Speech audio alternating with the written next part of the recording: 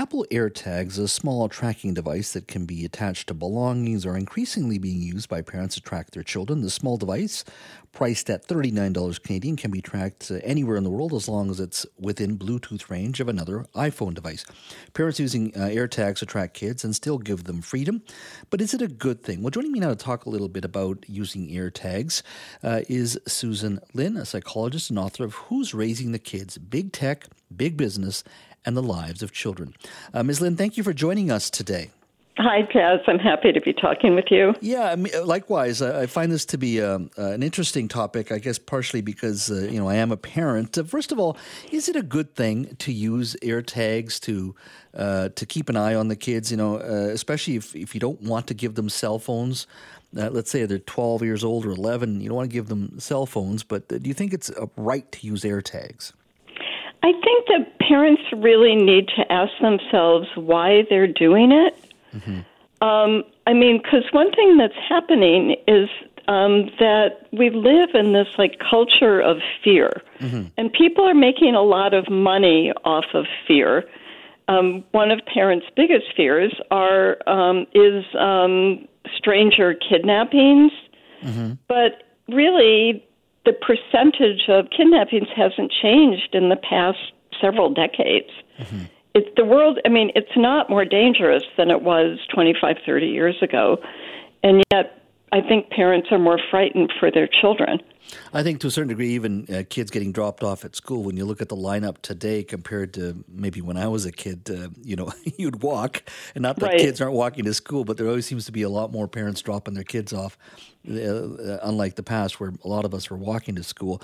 I'm curious, if you decide to go ahead with AirTags and you decide why you're doing it, should you be sharing that concern or to sort of explain to your kids why you believe they should be carrying AirTags? I think that if you decide to track your kids, that you need to let them know why you're doing it. Mm-hmm. But one thing that puzzles me, especially about AirTags for young children, is that they're almost always with an adult. Young children, they're not on their own very much. So I'm not sure what parents actually gain from doing it. And so do you think it's more so fear more than anything else? Because I was reading a Washington Post article recently where parents are using it. Everyone has different reasons, but there seems to be that underlying issue. I got to keep an eye on them, but I still believe, they're too young to have cell phones. I certainly think that young children shouldn't have cell phones, mm-hmm. but the reality is that for young children, most of them are spending time in the care of an adult.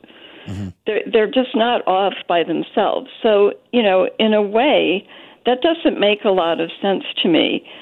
And, as for tracking older kids, I think, again, you need to ask yourself why you're doing it. Is it because you're afraid? Is it because you don't trust your children? Mm-hmm. And whatever the reason is, I think it's really important to talk to the kids about it. Mm-hmm. Broadening out just for a moment here, in regards to your book, Who's Raising the Kids? Big Tech, Big Business, and Lives of Children.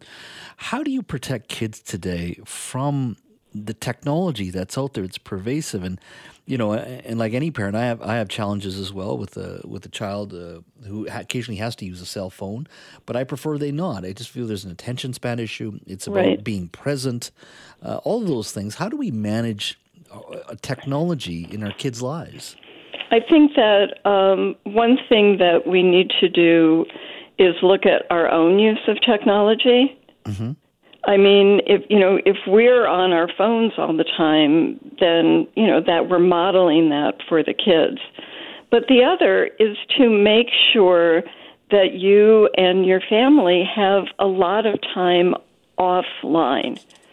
Some families, make sure that meals are all tech-free for both the adults and the children. Other families have a basket where everybody puts their phones when they come in, into the house. Parents, have rules about not having devices in children's rooms at night. Mm-hmm. And I just think it's really important to think about the things that your family likes to do that do not involve technology. Because really, the whole purpose of these devices is to hook us on them. They're incredibly addictive. I mean, everybody I know, and I'll include myself, is, addicted to our phones. I mean, if we don't check them, we get anxious. And we need to give kids the opportunity to learn to love being in the real world. Mm-hmm. And getting back to the Apple Airtags for a second, is there an impact on kids when you think about their mental health of too much control and monitoring, whether it's mom and dad hovering around them, whether it's saying, and look, we want you to carry this Apple AirTag, or even with cell phones, you're calling constantly. Is there an impact on mental health in regards to too much control and monitoring? Yes, I don't know. I mean, I have never seen studies on Apple AirTags and children's mental health, but I think that in general, it's important to allow kids as much autonomy as possible. I mean, obviously not too much autonomy, and you have to take their age and where they are in their development into consideration. But it's important to help children feel competent in the world. Mm-hmm. Do you think parents are succeeding generally in regards to raising kids where you have a life that they're enjoying, while at the same time trying to protect them from the internet and social media and everything? Because I just think it's never been tougher to be a parent, and it's not. Yes. I agree with you. Yeah. I say that a lot, actually. I mean, we're not dealing with the bubonic plague, but we do have COVID, or we did have COVID, or we're still having COVID. Mm-hmm. It's a really hard time to be a parent today because we have these, billion-dollar companies working day and night to actually divide parents and children and to get kids to bond with their technology, to bond with their phones, and to turn to their phones or their devices for stimulation and soothing. And one thing that I think people don't think about is that this begins in infancy. I mean, if you go to YouTube and you Google baby videos or videos for babies, there are tons of videos that are claiming to stop babies from crying or teach babies how to speak, even though what we know now is that babies can't learn language from machines. So basically what these companies want to do is to get kids early. And in doing that, what happens is that we're raising kids who don't know how to soothe or amuse themselves. That is dangerous. Free-range kids, I think, are very healthy. Yes. Very much so. At the end, there's been a lot of talk, a lot of pushback. We're seeing a lot of school districts now. Recently, we did a segment wanting to sue or getting together to sue big tech, particularly around social media.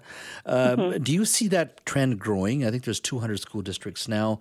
Many lawyers that we've talked to here on this show have said, look, there's going to be others, hundreds of more in the U.S. going after school districts because of the impact on mental health for kids. Do you largely view that as a good thing? I think that there is growing concern about the impact of tech and big business on children, and I think that that's a very good thing. There's a lot more activism than I've ever seen. I've been doing this work for over 20 years, mm-hmm. and I'm just delighted to see communities coming together around this issue. And there's a whole movement for phone-free schools, to get schools to have during the school days that kids cannot have their phones. And I think that is a good thing. Yeah, we were talking about it. Europe seems to be leading the way on that, and I hope there's more schools moving forward because I think it makes a significant difference in regards to just paying attention and just enjoying the moment in school as well. So I think I think that's right. And one of the things, though, that I do think is important, it's very easy to just blame parents. But I think that what you said is really important. It's never been harder to be a parent than it is today. And these companies, have huge amounts of money. These devices are incredibly powerful and compelling. It's not a level playing field. And one thing that really has to happen is that these companies need to be regulated about how they target children. Yeah. Ms. Lynn, thank you so much for your time today. I really appreciate it. It's my pleasure. It was really great to talk to you.